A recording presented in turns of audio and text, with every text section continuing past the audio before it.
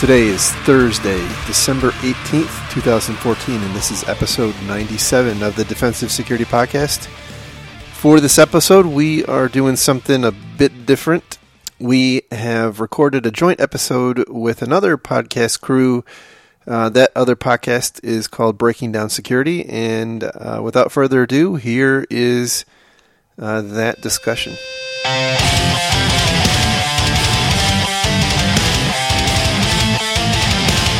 Hello, everybody.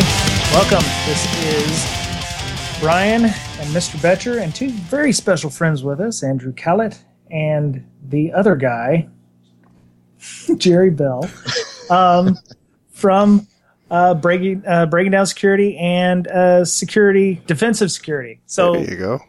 Oh, God. It's going so well. It's going. If you had sent him some swag, he could have gotten this right. I know, right? I don't have. I have to send you a pen, I guess. Yeah. So we this was the first anniversary, and hopefully it'll be more of Breaking Down Security, and the second anniversary of Defensive Security. That's right. So we decided to have an extravaganza year-end review. Basically shoot the shit. So Breaking Down Security's format's going to be a little different this time, at least. So why don't you explain for my listeners, Andy and I's listeners, what your podcast is all about? Thank you. For the record, that was Jerry Bell's voice. That was Jerry Bell. Yeah, and that was Andrew Callett. I am Andrew Callett. Yes. And we're happy to be here. Thanks for having us. Thank you. I'm glad you decided to grace us with your presences. So, Breaking Down Security. Me and Mr. Betcher, his name is also Brian, so I call him Mr. Betcher because that's who he is. We noticed that there was a lack of, at least where we lived, a lack of good education, and in the information security field, we would have people of varying degrees of knowledge at ISSA and OWASP meetings, and people asking us questions like, is OpenSSL really free software? So, also, in an effort to market ourselves, I decided to start Breaking Down Security in a to get ourselves out there because we needed to market ourselves for better. Yeah, we're selfish bastards, and we wanted to get better jobs, which worked for me. Not so much for Mr. Betcher yet. So Mr. Betcher is looking for jobs. So if anybody's needing a security guy, we're trying to get him away from his current organization. And where does he live? He lives in Austin, Texas, but he will work anywhere. And for peanuts. Nice. No, I'm just messing. Nice joke. Nice joke. So, how did Defensive Security get started, and why did you have an impetus for starting it, or did you just want to do the same thing like us and marketize yourselves? Well, obviously there's always a selfish aspect to putting this much personal effort and money into something, but. I had actually started listening to podcasts probably about 3 or 4 years ago, security podcasts, and at the time, Information Security Daily was going on, and Paul.com, now Security Weekly, was going on, and one thing I noticed is that all of the podcasts out there, with almost no exceptions, were very, very laser focused on either kind of the skateboarding dog, stupid information security stories, or it was about penetration testing offensive techniques, and talking about the latest exploit or whatever thing in that vein.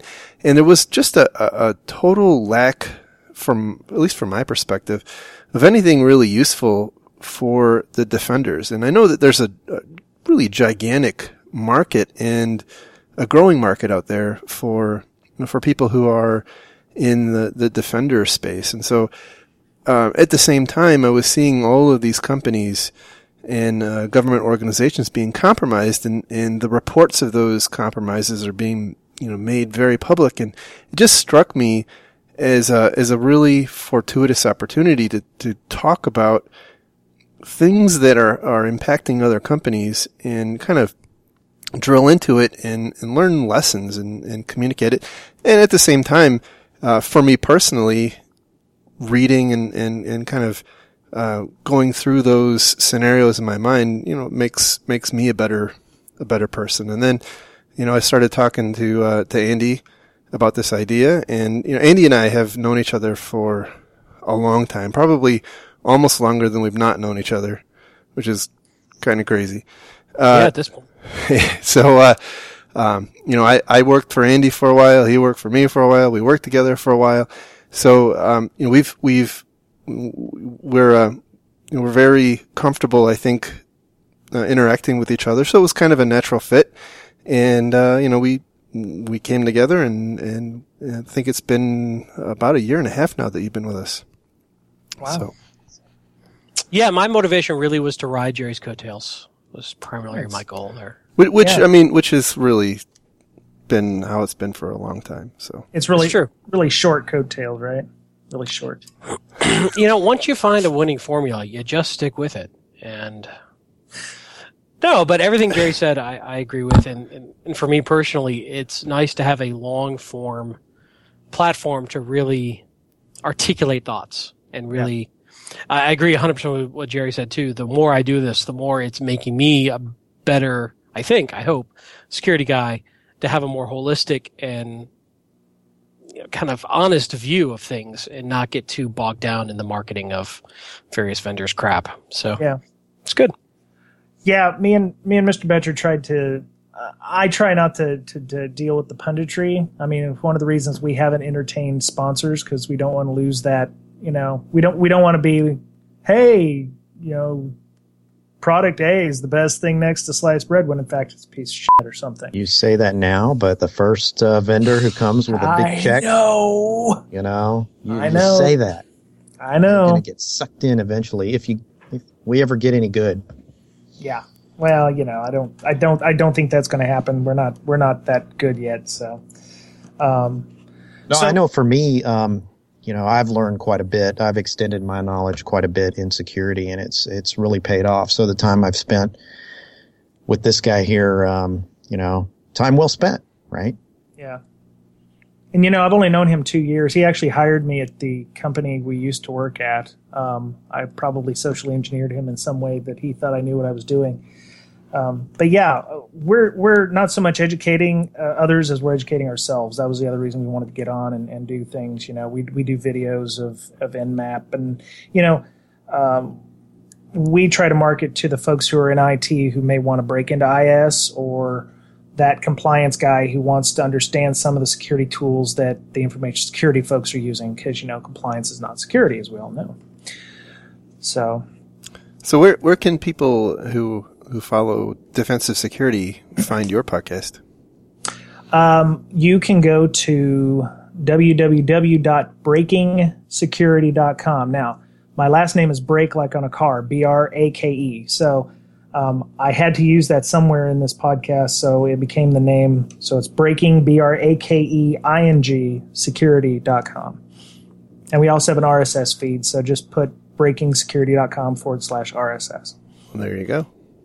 Yep, and for Breaking Down Security fans, how do we get a hold of Defensive Sec? You can find us on the internet at www.defensivesecurity.org and on Twitter at DefensiveSec.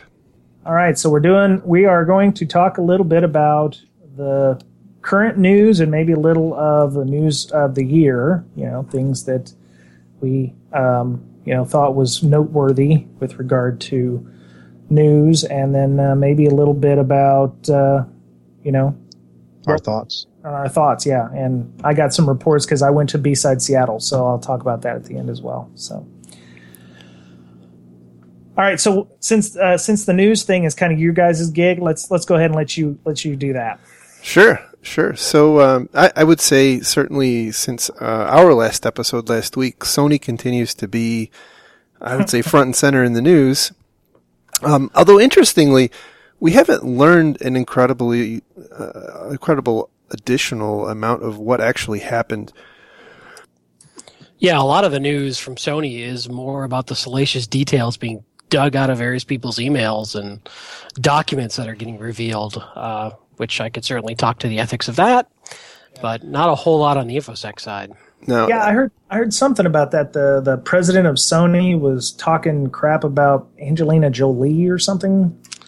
Yeah, I'm loath to get into that stuff because I don't see a lot of journalistic value or InfoSec value in digging through somebody's diary and reporting the drama.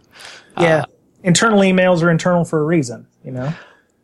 There's a lot of people who disagree with me on this point. I will tell you that. I've gotten into some massive Twitter debates over this. You know, there are...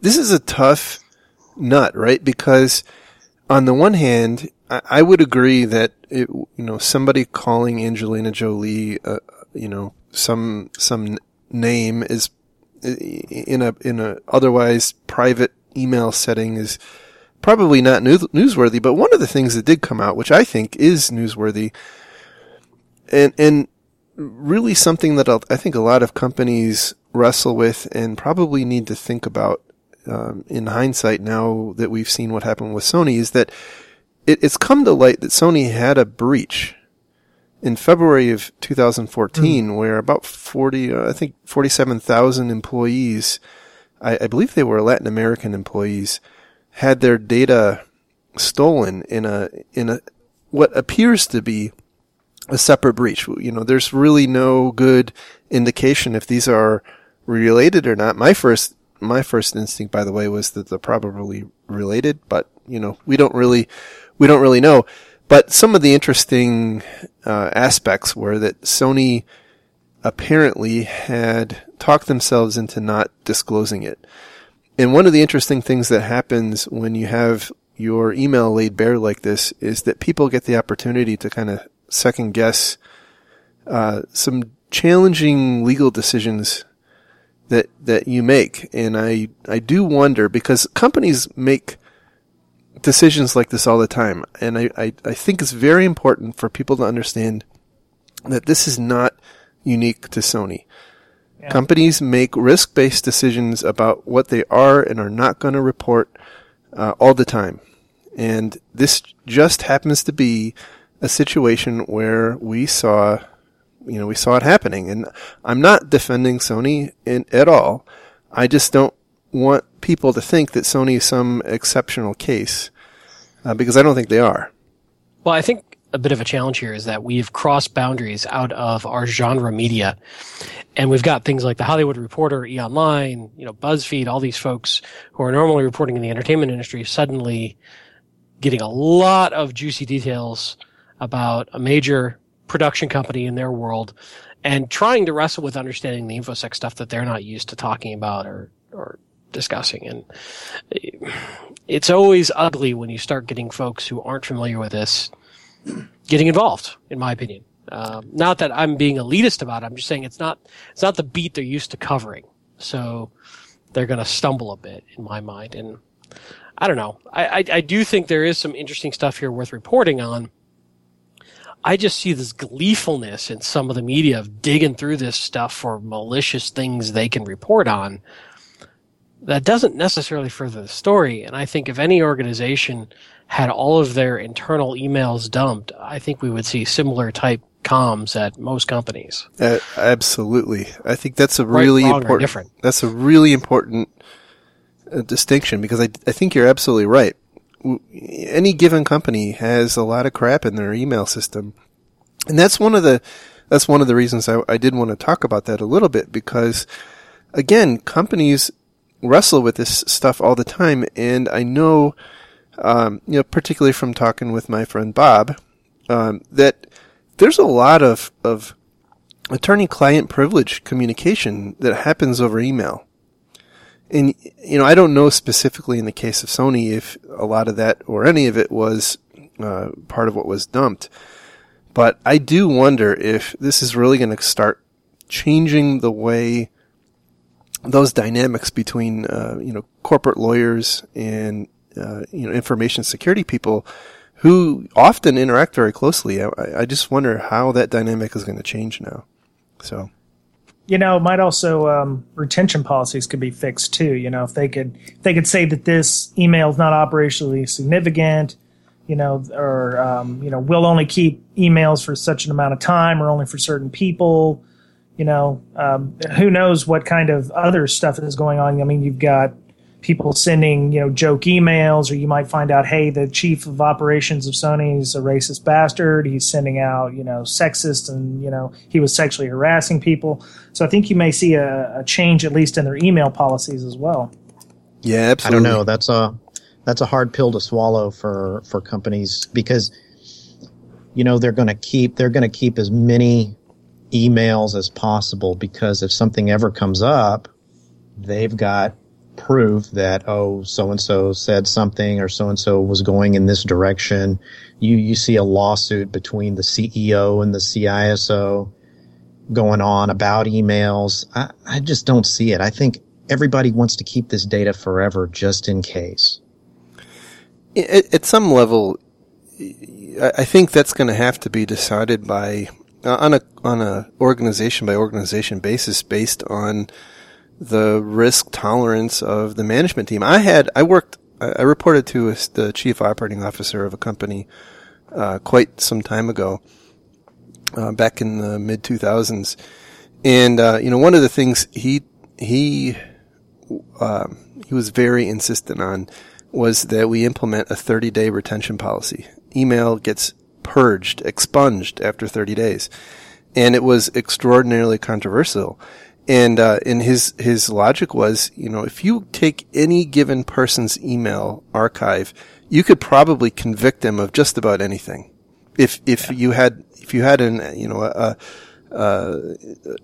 adequately shady attorney, parsing the things that are in your email. So, I guess there's two sides to every story. I think you're absolutely right, Brian, that companies do use email as kind of a vault for things, to go back to them. And I do that personally. I mean, it's a bad habit. But, especially in a corporate setting, it's awfully damn nice to be able to go back and say, you know what, you did tell me this thing, and here's the proof. Or, I did tell you that, and here's the proof. Yeah. Well, it's a perfect example of operational use and ease of use versus security. Mm-hmm. Absolutely. And where you draw that line. Yeah. So, all that being said, on the flip side, there's a lot of stuff going on with at least we think, the guardians of peace, the people who did the hack. The trouble here is it's really difficult to know when these statements come out if they truly are this group. There's no sort of authentication. They keep releasing data. They're promising to release more data.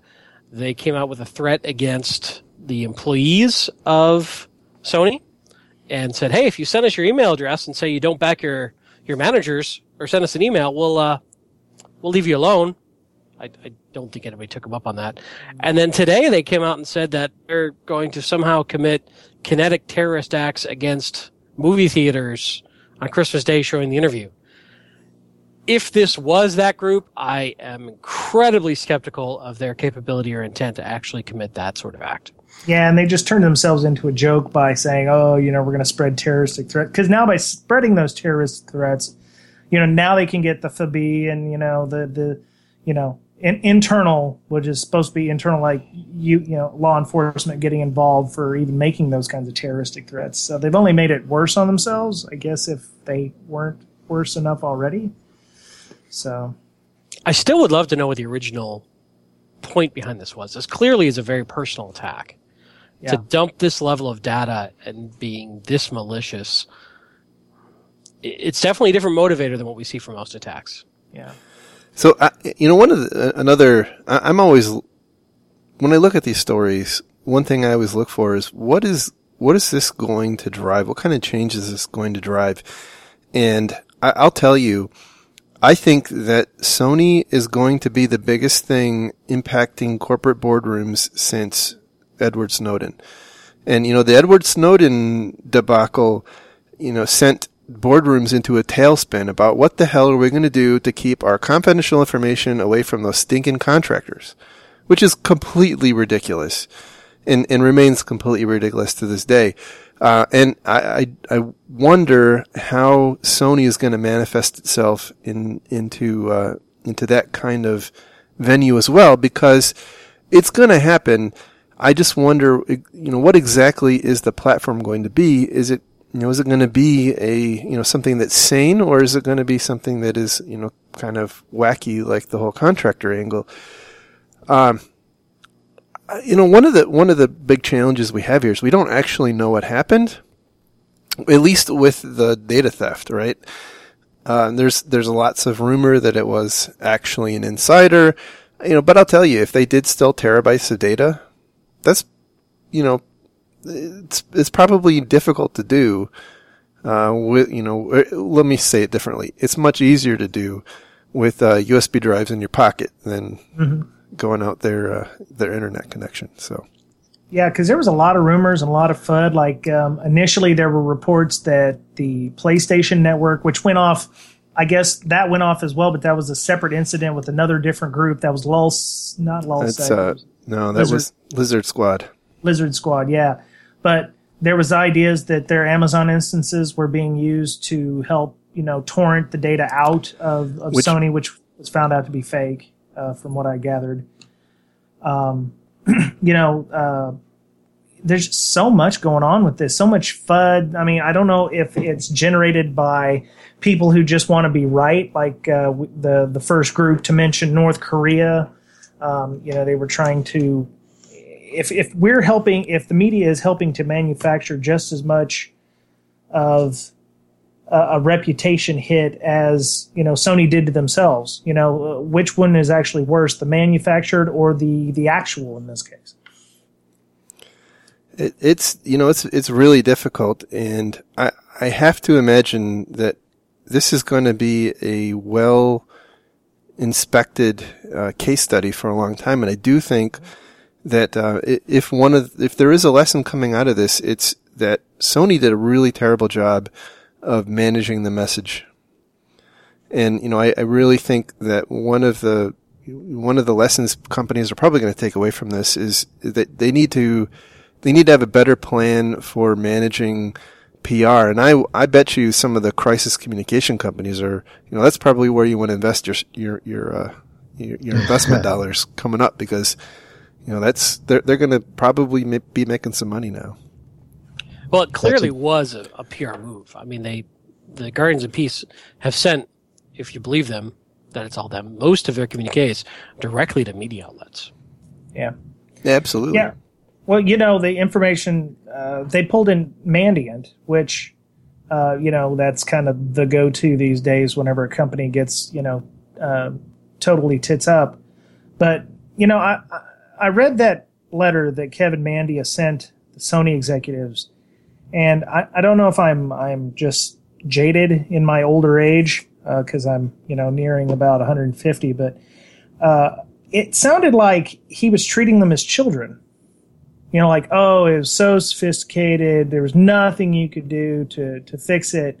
Do you think he was blowing smoke up their ass when he was giving this to them to try to make them feel better? Or, I can't help but think that he should have known better than to send something like that, because it doesn't really add any value to his company by him sending the message in the first place. No, but it adds a ton of value to Sony, and I bet you Sony paid dearly for that letter.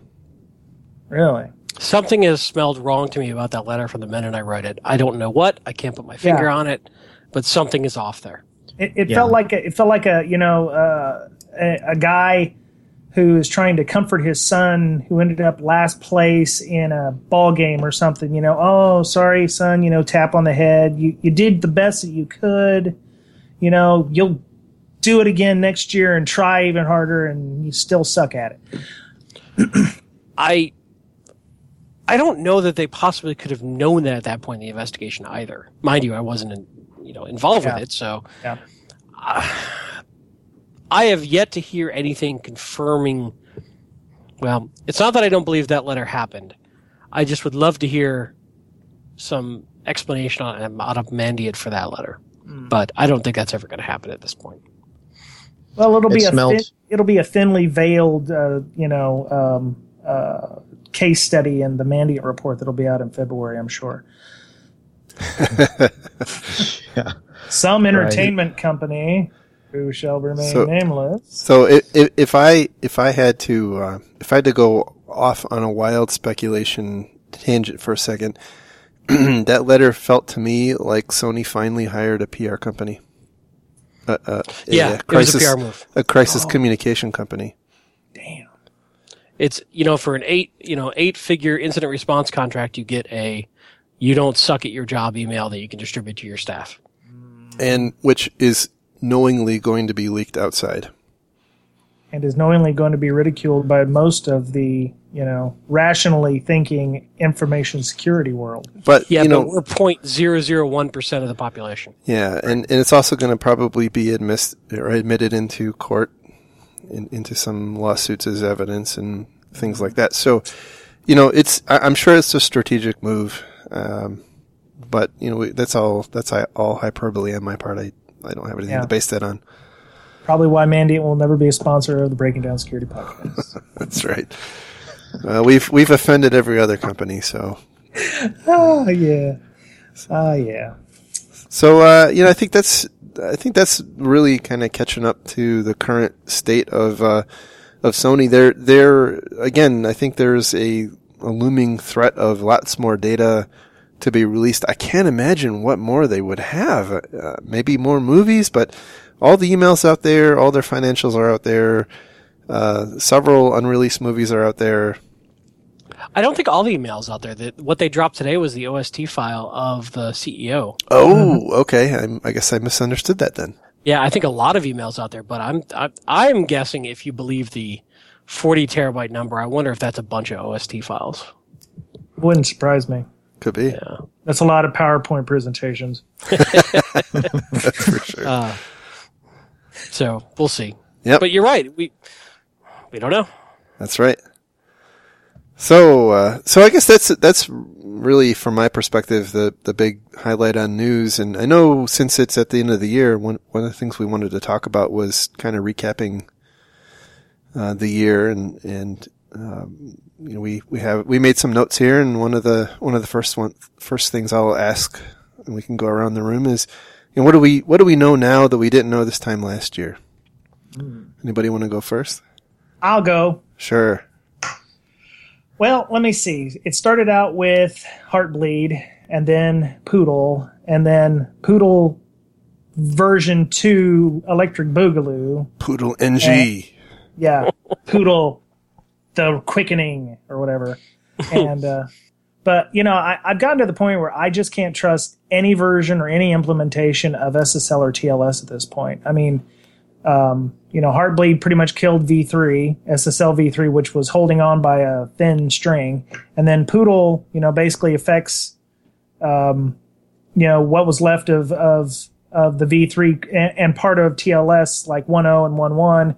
And then version 2, anything earlier than 1.2 is pretty much suspect and easy to hack. So I've actually gotten to tell my boss at work that anything that we have to do where we're sending data, any software that we use that uses encrypted channels, quote unquote, we should probably be encrypting the data and using the encrypted channel, because I don't believe that that SSL and TLS are anywhere secure at all, ever. Even if we've had LibreSSL and Boring SSL that Google has, both they created Boring and OpenBSD, made Libra, but I don't trust anything that's going on through an SSL tunnel these days. Yeah, and then Microsoft had S-Channel, their S-Channel bug. And the S-Channel thing, yes. Yeah, anything earlier than TLS 1.3, I think at this point is, unless we're using perfect forward secrecy, certificate pinning, and HSTS, I can't imagine using just a straight old SSL cert for anything these days and giving it any kind of trust.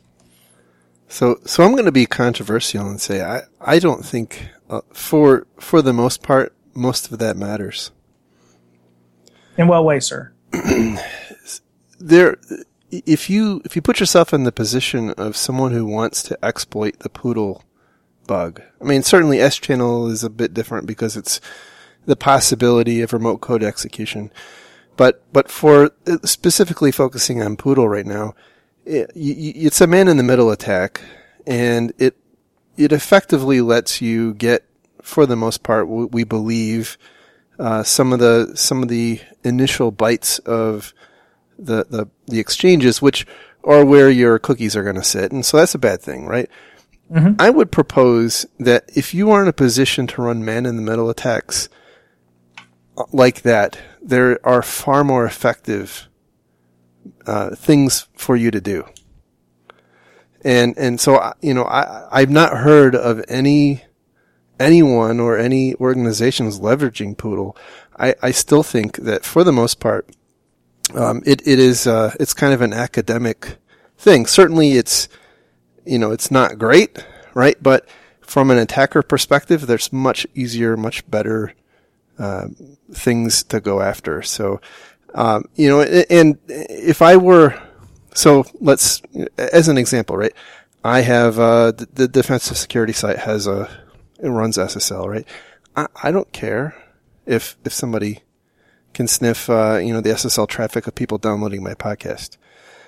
And I don't think most people do either. There are a relatively limited set of organizations, I think, who are probably in a position where they need to be really paranoid about that stuff. Mm-hmm. I don't think it's a generalized issue. And I know a lot of companies are also fretting about this for internal systems. And I would say if you have people man-in-the-middling your internal network traffic, you also have other problems that are probably much more significant than Poodle. Yeah. So that's my take. I like to be controversial.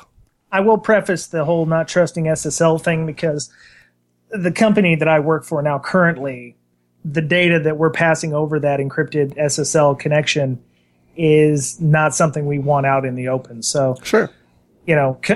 From a client to us, if the client's got somebody intercepting the information, that's why, we don't want to trust our SSL connection. So there are specific use cases where you don't want to trust any kind of SSL connection regardless. Yeah, I won't disagree with that. Yep. So what'd you learn, Mr. Bell? Well, a couple things. And I'd say just generalized, but typified by Heartbleed and Shellshock and whatnot, that there's a lot of old software that's just hanging out that has bugs waiting to be found. And you know what was interesting about Shellshock? About a month after Shellshock came out, and by the way, Shellshock and Heartbleed were life-altering events for me personally. They were very high demand events. Let's just say that. Shellshock was interesting because I found a forum. I think it was an email. Actually, it was an email list from 1996 where people were discussing the Shellshock bug, and it was going around on Twitter. And I actually think I need to go back and look, but I actually think that what's his name, the WikiLeaks guy was one of the people participating in the discussion. It was Julian Assange. Yeah, Julian Assange. Blacked out on his name there for a second.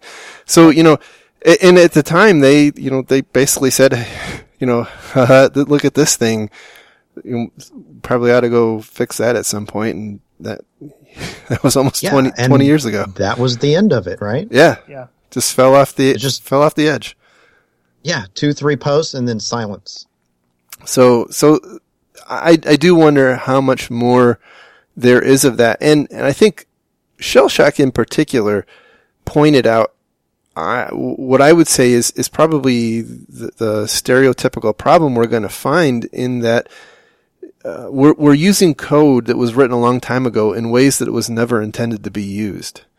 Sure. And so we're just finding holes in use cases. So that's I would say that's, well, I guess the other thing is that vulnerabilities can be marketed.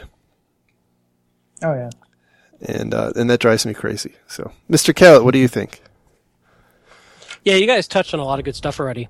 I think the one thing I would add that you haven't touched on is the concept of a massive, unexpected exploit and mass patching is a new concept that I think I kind of got my head around. Great point this year. Great point. And to use your favorite term, that Black Swan event comes out of nowhere. Who did the Black Swan thing? Was that Rafal and them over at DTR? Did he make the Black Swan thing? I'm not sure. It's a term from the financial world originally. There's a guy named Nassim Taleb who wrote a book actually called Black Swan, and it's about statistics and risks and probabilities, and it's a really interesting and controversial read. And Jerry loves the term. It's his favorite. I just love the term and the concept, and by that I mean I don't. So for me, not to cut you off, Jerry, but just for interest of time,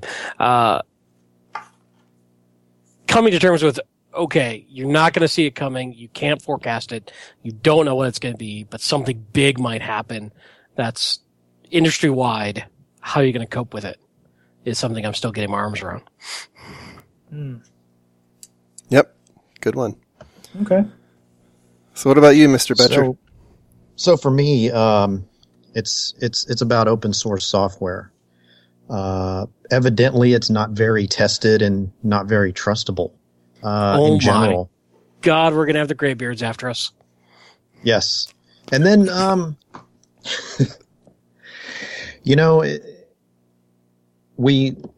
we had just assumed that since it was open, everyone had eyes on it, and that just turned out not to be true.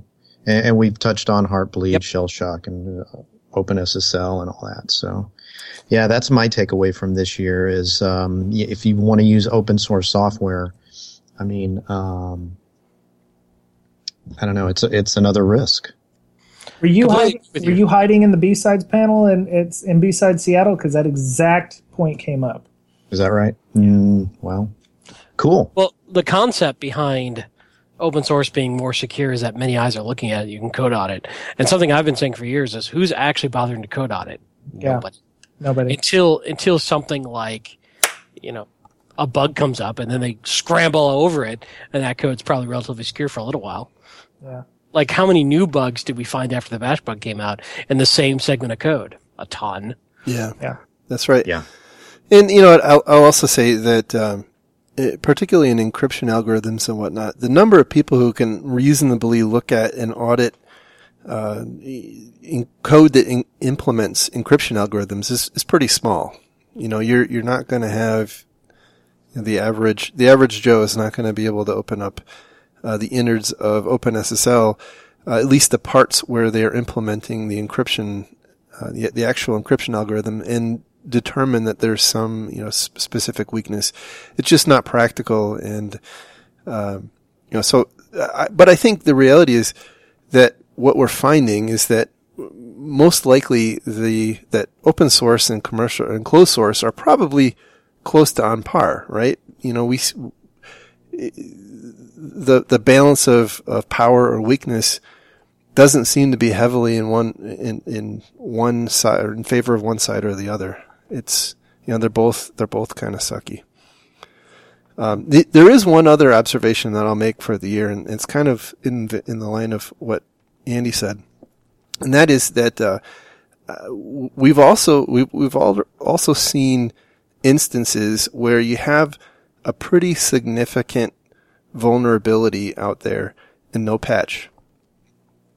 Mm-hmm. Yeah.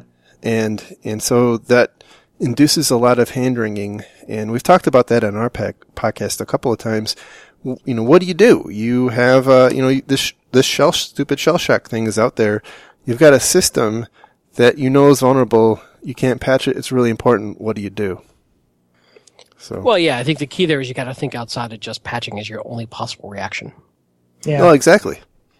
But that is the historical one security button that we have to push. Well, I guess we have two. We got antivirus and patching. Yeah. Well, you also, at that point, you've got to think about access controls. You've got to maybe, even change operating systems if you wanted to be drastic. Because, during the whole shell shock thing, you just heard, Microsoft over here, their thumb in the pie going, yeah, look at us. We're not vulnerable. Suck all y'all, Yep. So the other thing I'd say is that clearly the credit card processors have the best fraud detection technology of anybody out there. That's the other thing I've learned this year. It's very true. That is very true.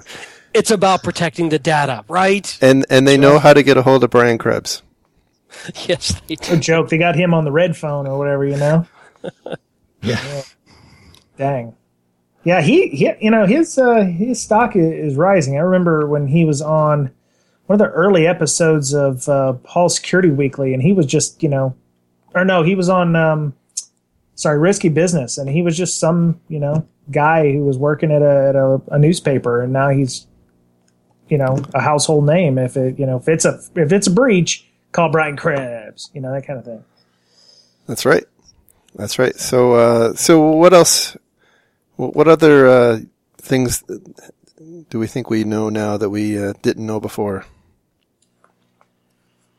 I know that I need to work on learning how to do code audits, or finding or making, myself knowledgeable on it, and then sharing it with other people. Because as we talked about with the open source Mr. Betcher brought up, I don't think there's any real good lessons or training out there on how to properly do code audits. It may not be that we're not doing code audits because they're not glamorous. There just may be a bunch of people that just don't know how to do a proper code audit. So they're just kind of, hoping that Katrina level event or that shell shock level event doesn't happen to them.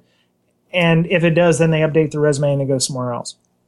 So one of the things I'm steeling myself to do, which I really don't want to do, but I know it's something I need to do, is learning how to do a proper code audit, which means I'm going to have to go back to the basics, understanding, structures of C or Python and Perl and, Ruby code and stuff like this in an effort to, get friendly with developers and make it happen.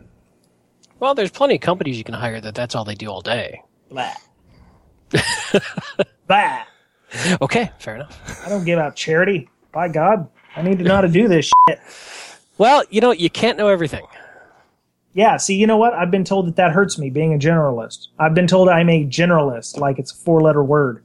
No, it's really tough to go that deep into being a really good code auditor if you also have a bunch of other skill set you have to maintain. Right. Well, it's probably one of my CISSP domains, so I could, use that as...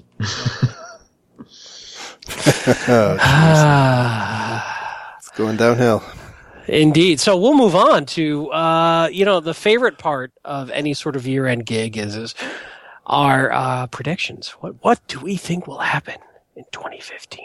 More retail breaches, I'm betting. Theme songs for viruses and malware. What again? The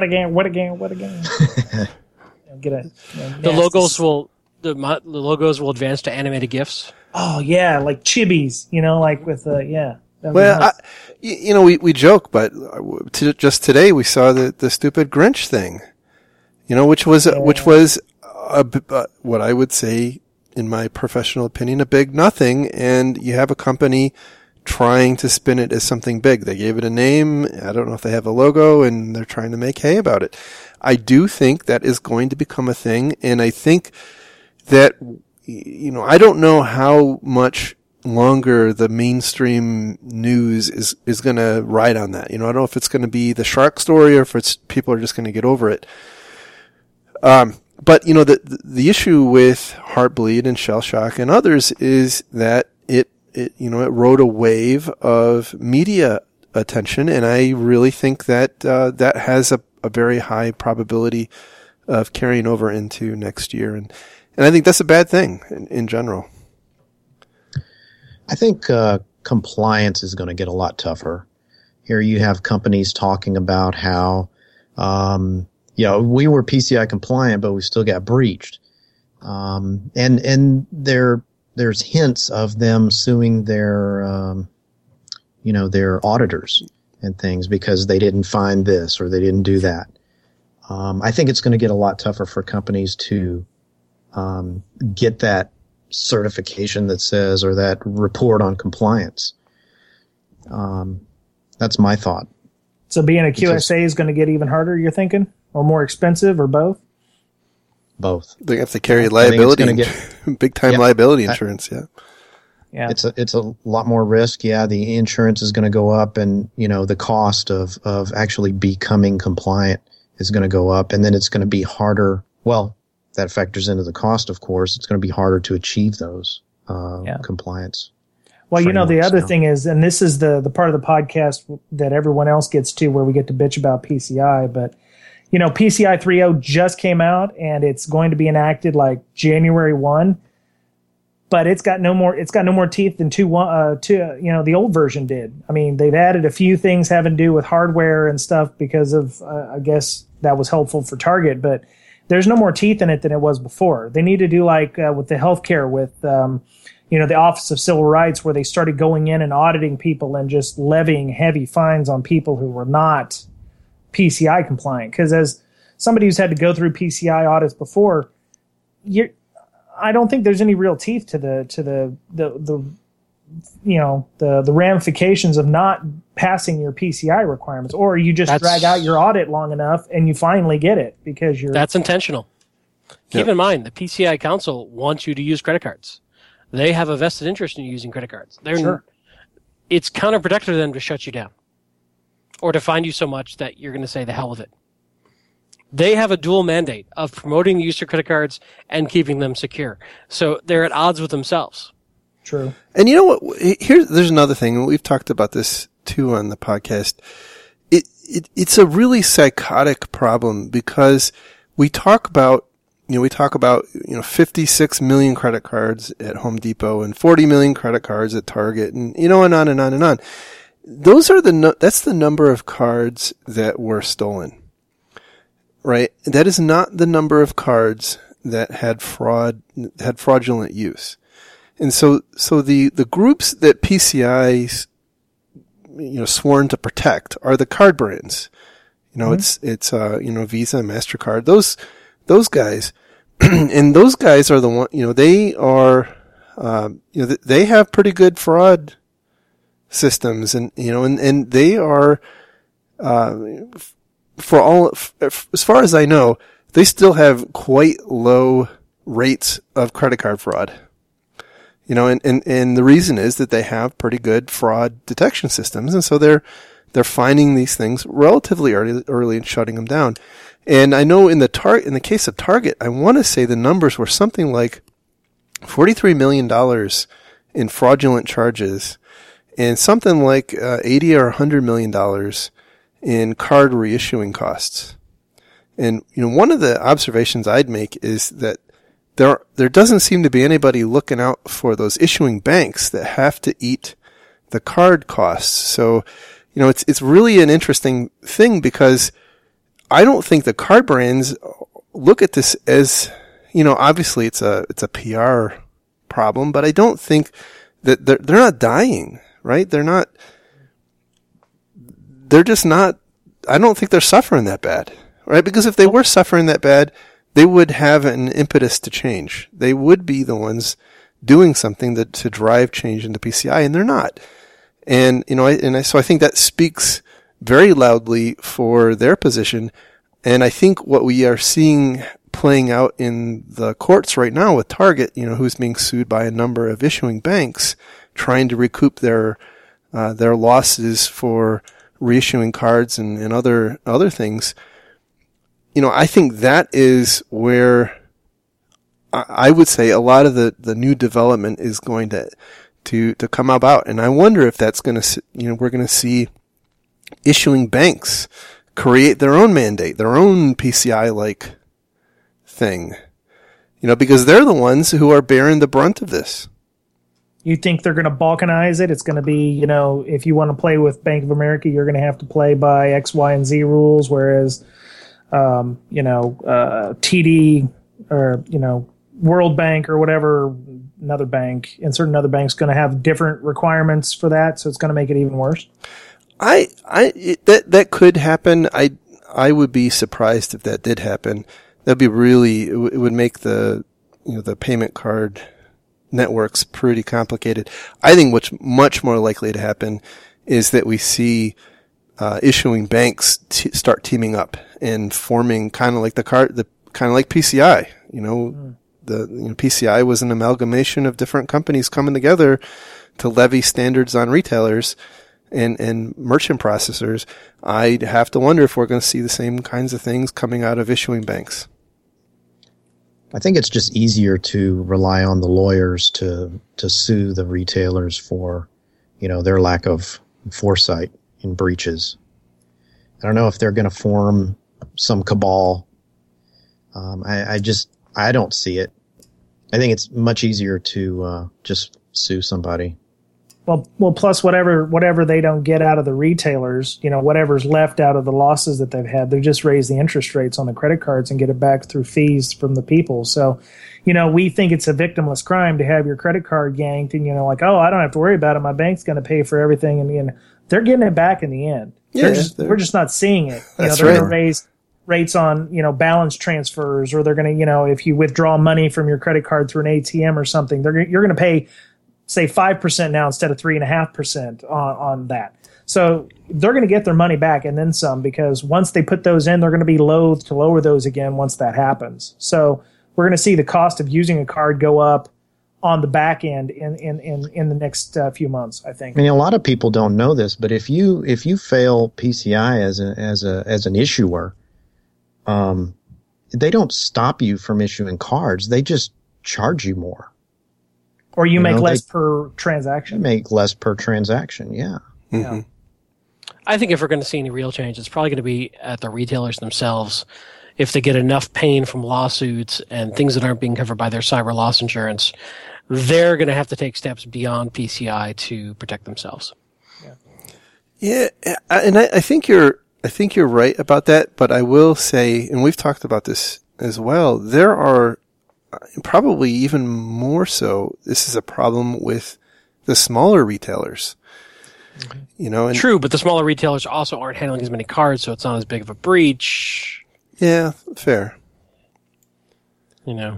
That's fair. I just think that the smaller companies don't have as much of an opportunity to implement meaningful improvements, and they're the ones that are getting owned in stupid ways. By RDP connections being unauthenticated RDP connections to their POS terminals.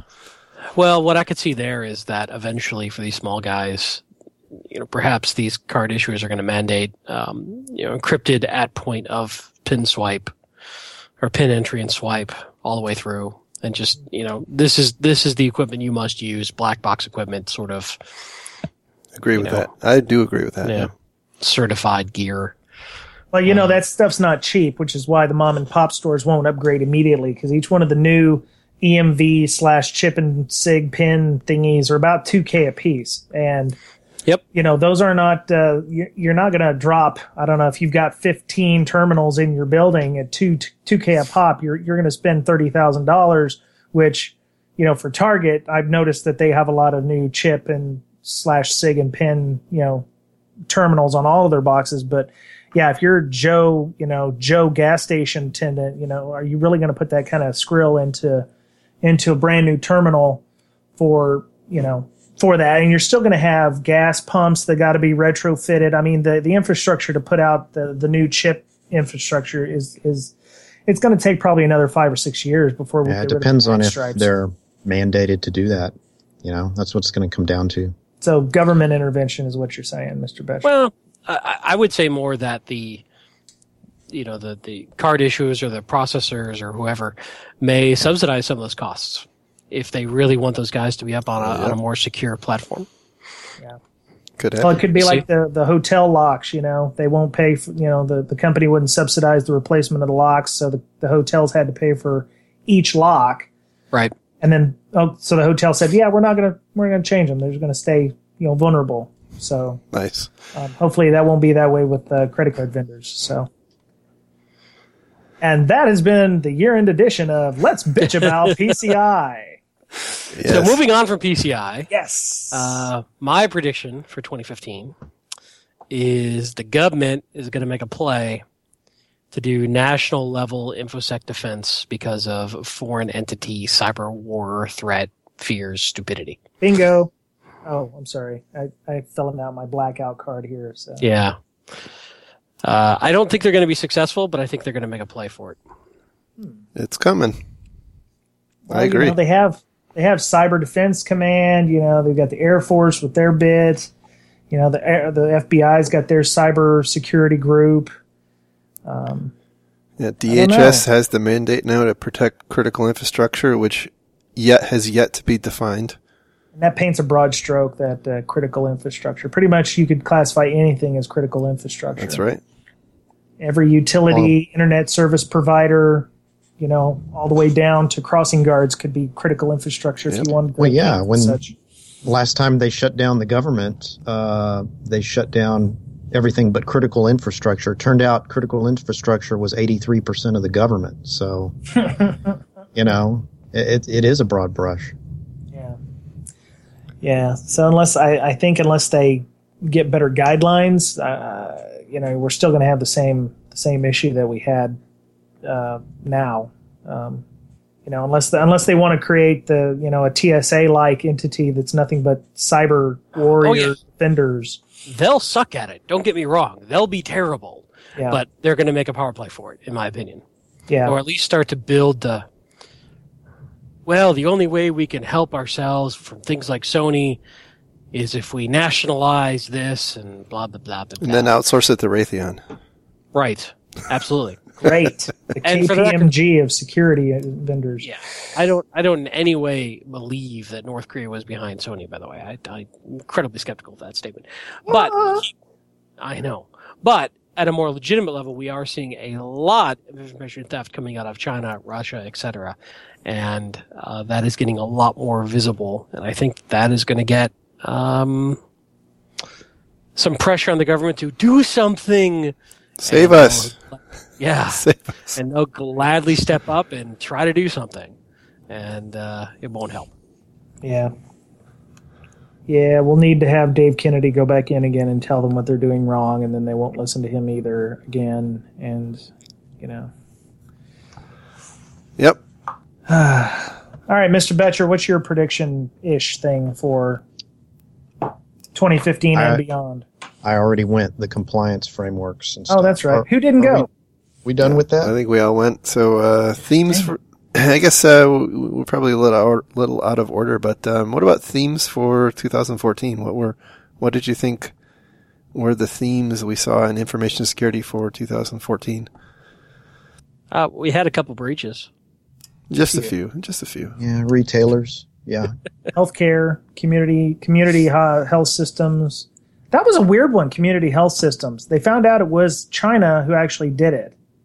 But that's not usually their MO. Theirs is IP and defense plans for the F-35, Joint Strike Fighter, and those kinds of things. Taking health records doesn't make any sense unless they had some, they were a third party who wanted that information. That would just seemed odd to me and kind of stuck out.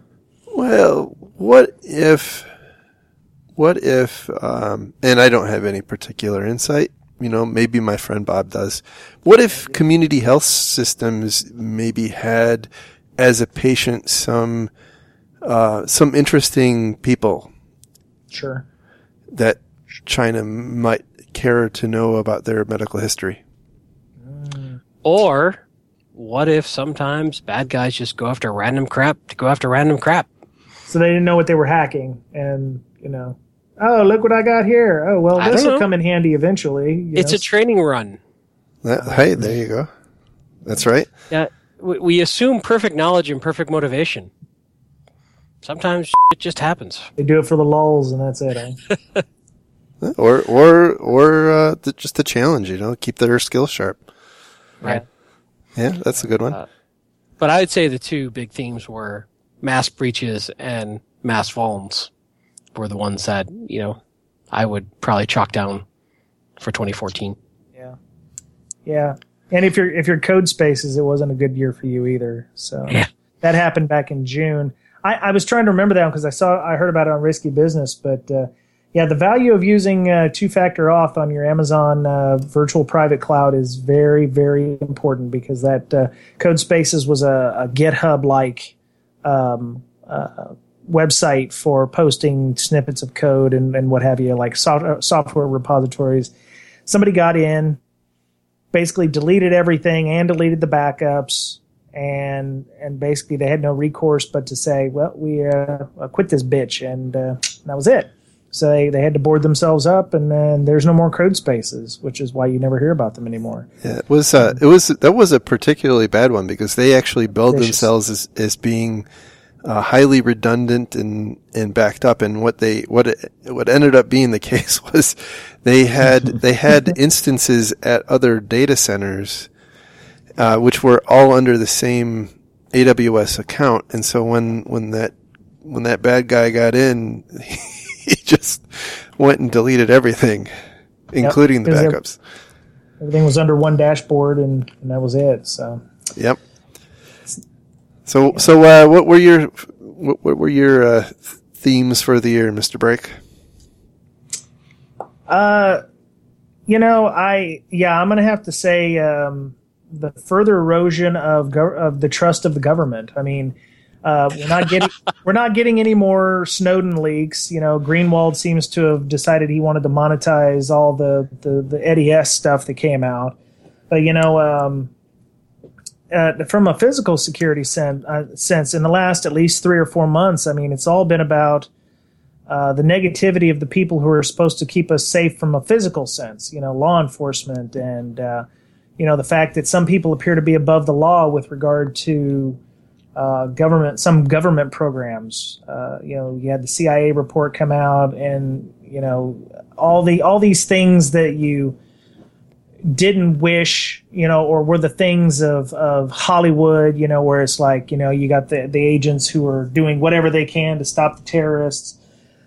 I think and then you get law enforcement types who say that using encryption on phones is akin to helping, pedos and terrorists.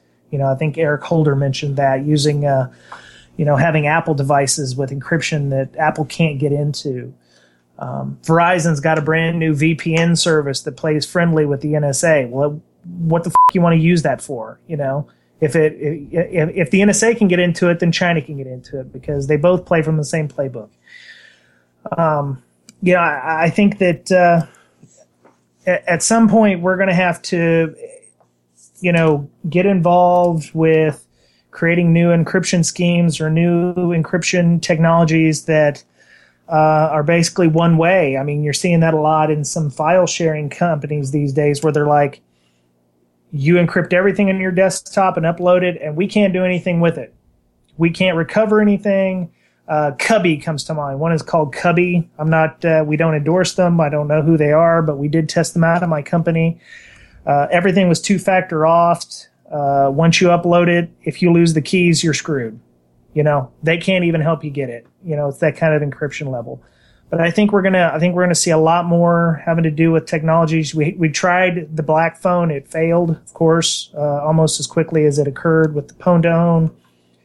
But I think we're going to see a lot more things with security, and then in the likewise, we're also going to see the Internet of Things, which is just a pile of fail, epic pile of fail. So, encryption on some things, and we're going to have the Internet of Things that's going to just continue to fail awfully. So, I think that's where I got this year, and where we're gonna see that go, because the Internet of Things is still a whole mishmash of crap. So, well, you're a pile of happy. Yeah, I know. Wow.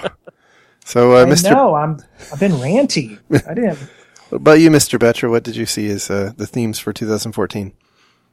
Well, I'll touch on that in a second. I just want to touch on something Brian mentioned, was the Internet of Things, and I just want to add to that probably the willful erosion of privacy along with that, right? Because you see people get these things and default passwords on your cameras and things like that. So yeah. privacy, and I don't know if most people care anymore, or they even know, that their privacy is being eroded right out from under them. You make a great point. We care deeply about this, but as I said before, we're 0.001% of the population. Yeah. The vast majority of people couldn't even know that they don't know or care that they don't care. It's just not even in their frame of reference. It's not their world. I think there's a large swath of the population now who are perfectly okay with with handing over their details to the government in an effort to make them safer. And it's growing, and by the way, just to go off on a political tangent for a second, it's interesting because I've said this before.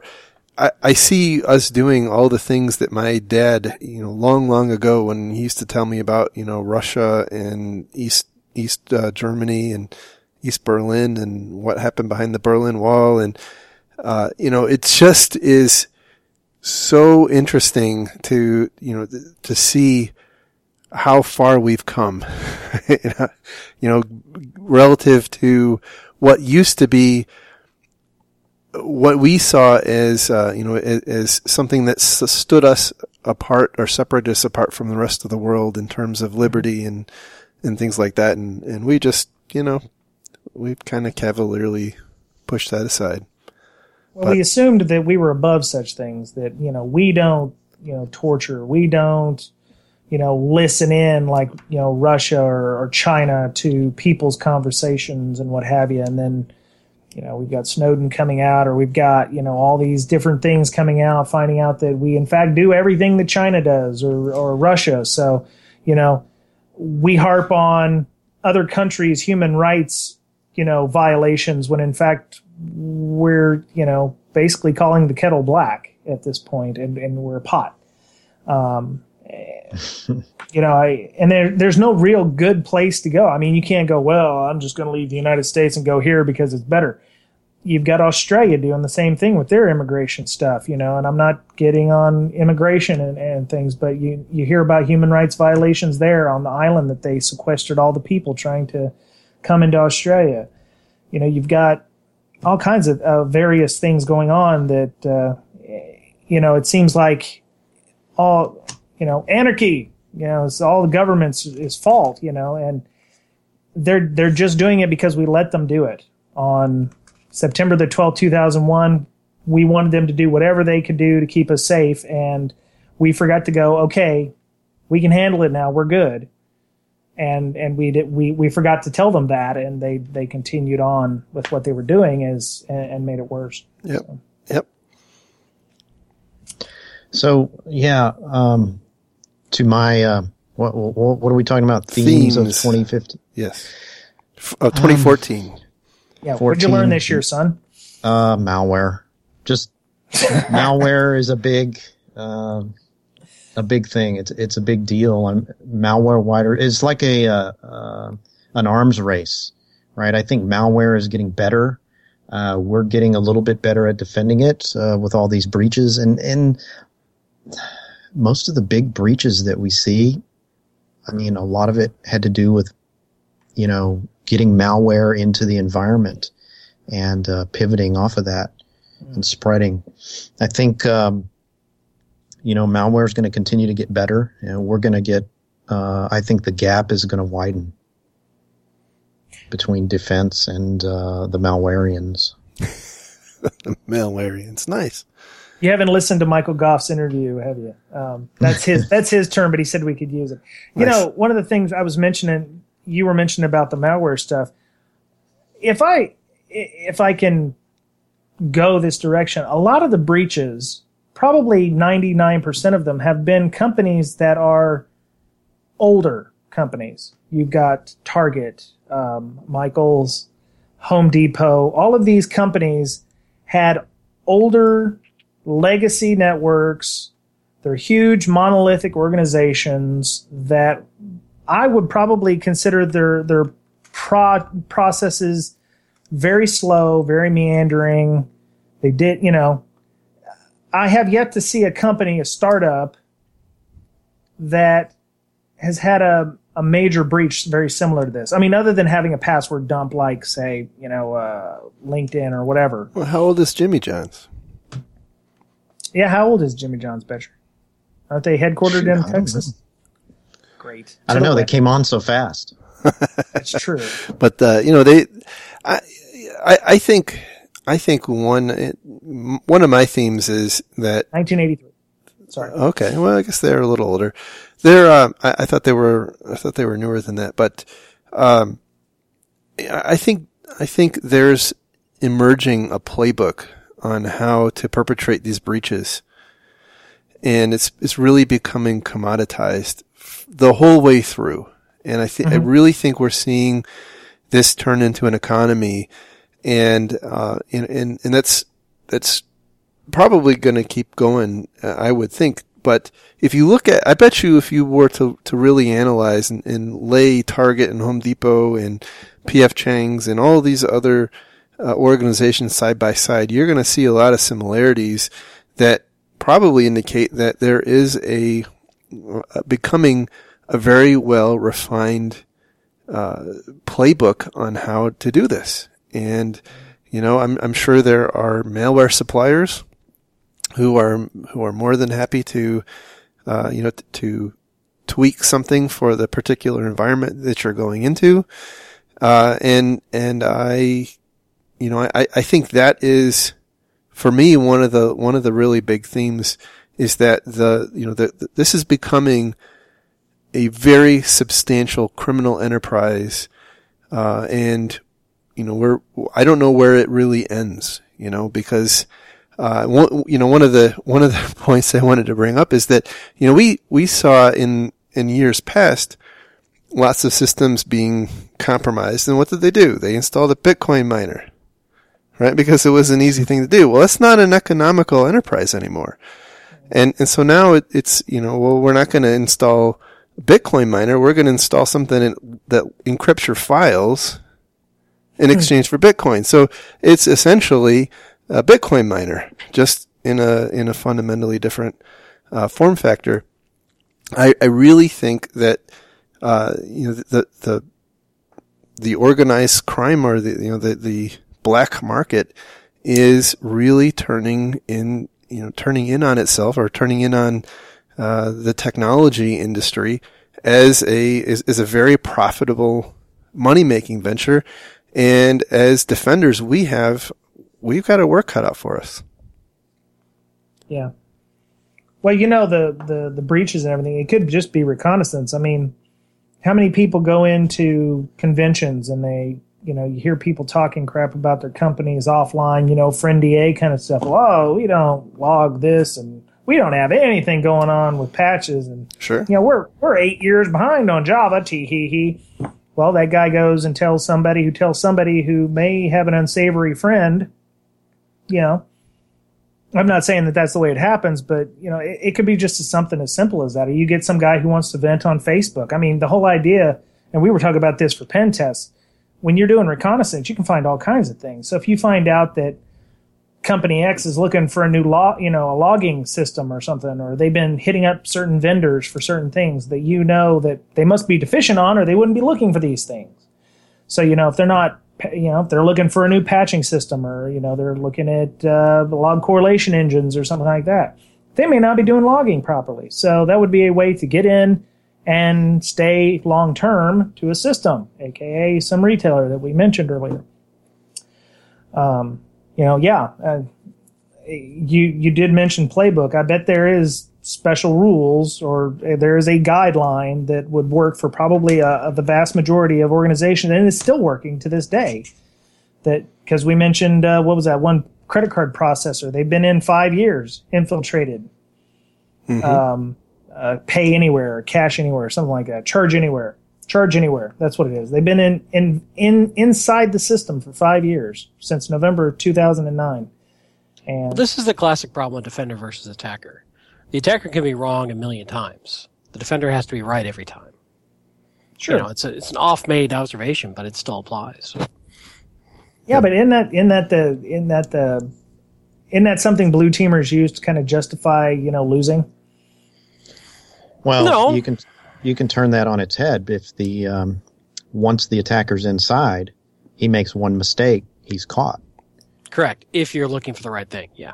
If you know what you're looking for. Yeah, but then and that's the shift, right? We've got to shift away from prevention into monitoring and containment.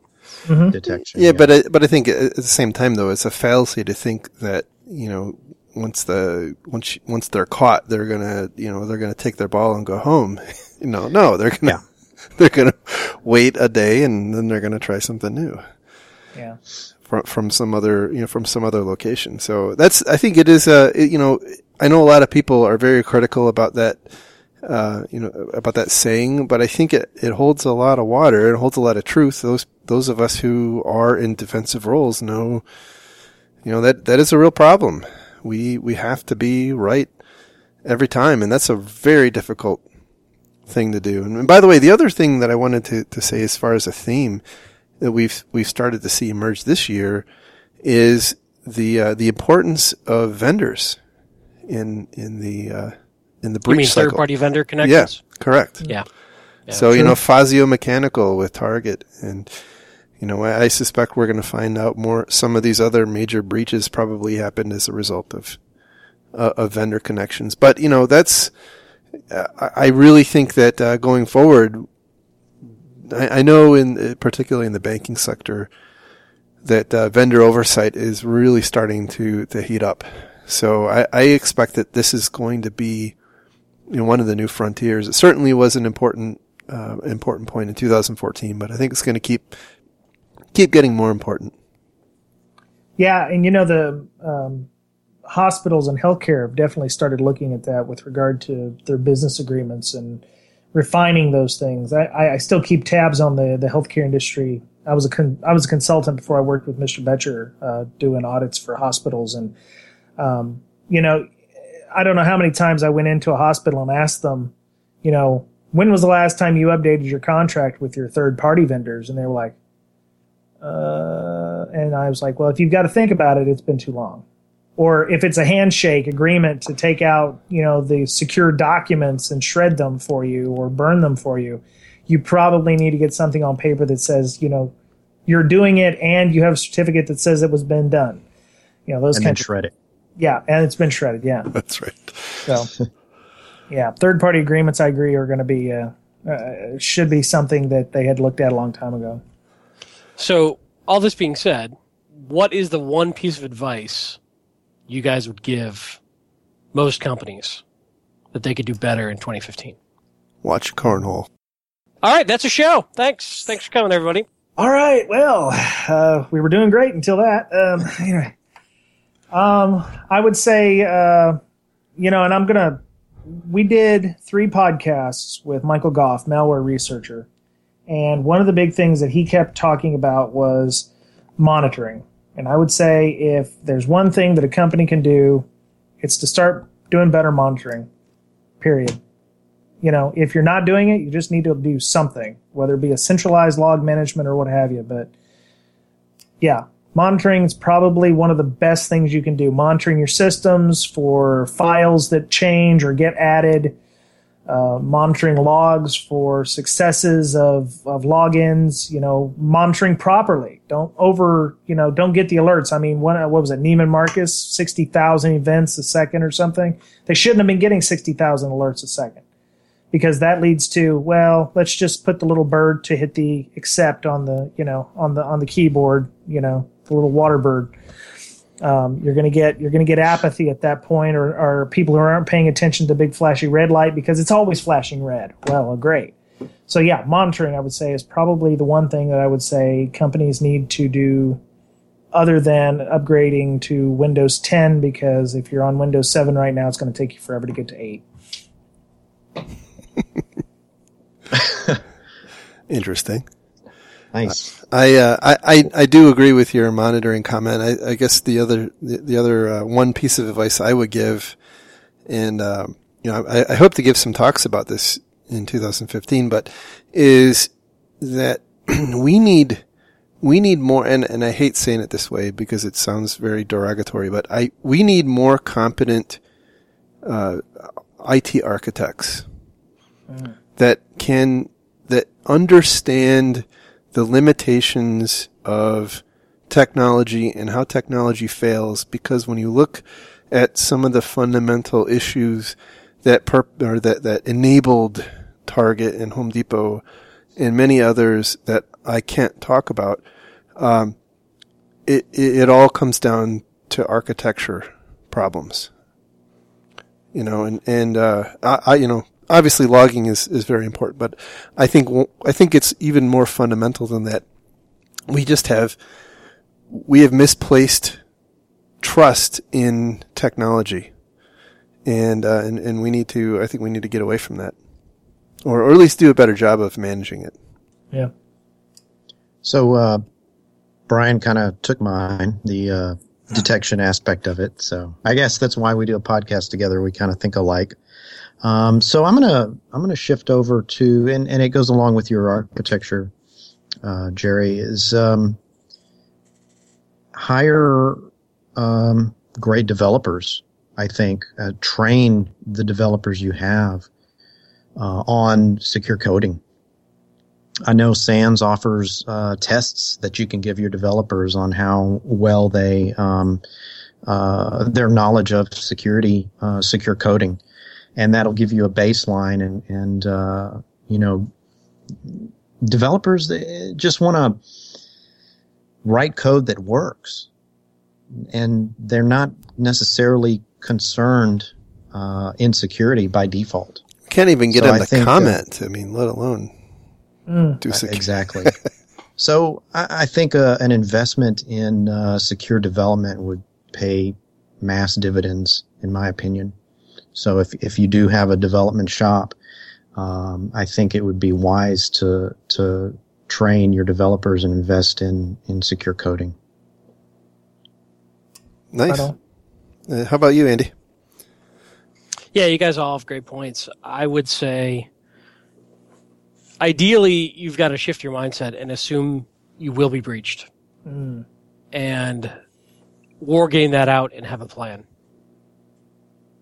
So always work from the vantage point that they're already inside.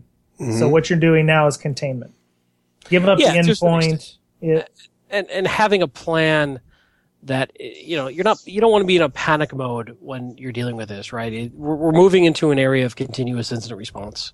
Sure. So it's get your arms around that and start talking about, okay, where are our assumptions? Back to Jerry's point a little bit. What are our assumptions in what's working here? And what if that were to fail? What does that mean? What would we do for your least most critical functions and data? Exactly. Yeah. And, be more skeptical. Oh, yeah. Without a doubt. Trust but verify, and then verify your verification. Yeah. All right. So I guess we've gone about an hour and a half. Shut up. Really? Yeah. Yep. Holy balls. All right. So, it's been fun. Yeah. Because I've got so much I wanted to ask you. I've got other ideas and stuff. We probably need to do another podcast sometime later in the year and talk about, maybe we'll just have one of you on because both of you are just, it's too awesome, really. Something. It's too something. It's yeah. Because I wanted to ask about, papers and stuff, because I've been asked to maybe submit a paper for B-Sides Las Vegas, because my friend now, Tottenkopf, wants me to submit something, and I was like, I don't know how to do a paper. I don't know what the hell to talk about because I'm not special. And so maybe we'll have a podcast about that, because I know there must be a ton of people out there who are like, I'd love to give a talk, but I don't necessarily know how to give a talk. Find something you're passionate about. That's one thing. Because it helps, right? Yeah. If you're passionate about it, it's going to come through. That's what you want. Okay. Wow. But yeah, I'd love to do another podcast with you guys anytime. Yeah, cool. So, whichever one of you is not available, we'll do it that day. Good deal. Sounds like a plan. Right on. Well, thank you very much for setting this up. This was a lot of fun. All right. Let everybody know where you're at on Twitter and the Face Spaces and the My Tweets and whatever's, So you can find Defensive Security on the internet at www.defensivesecurity.org. And you can find us on Twitter at DefensiveSec. You can follow me on Twitter at MaliciousLink and Mr. Kallett on Twitter at Lurg. How about you? Let's see. Mr. Betcher is at BetcherPwned. That's BoettCherPwned. I just have to say that is a fantastic Twitter handle. His Gmail is Betcher Not Secure. And I'm like, come on, man. I mean, I got breaks. I got the whole break thing. So I'm at Brian Brake. I'm not fancy. BryanBrake. You can get us at breakingsecurity.com. My last name, ING, security.com. We're on Tumblr, LO, Facebook. Got about 4,800 followers on Facebook. Google Plus, pretty much any social network except Pinterest, because that's where bored housewives go for recipes. Yeah, that's it. Well, we will not be sponsored by Pinterest anytime soon. That's right. Well, you guys, you didn't make that comment necessarily yet. So, well, that was it for the first annual Breaking Down Security, Defensive Security extravaganza. So, yeah, thank you, gentlemen. It's been an honor and a pleasure, and thank you for taking your time out to be on our little podcast here, and we're grateful for being on yours. Well, likewise, thank you. Happy holidays. Right on. Indeed. Talk to you guys soon. Take care. Take care, everybody. Bye. Later.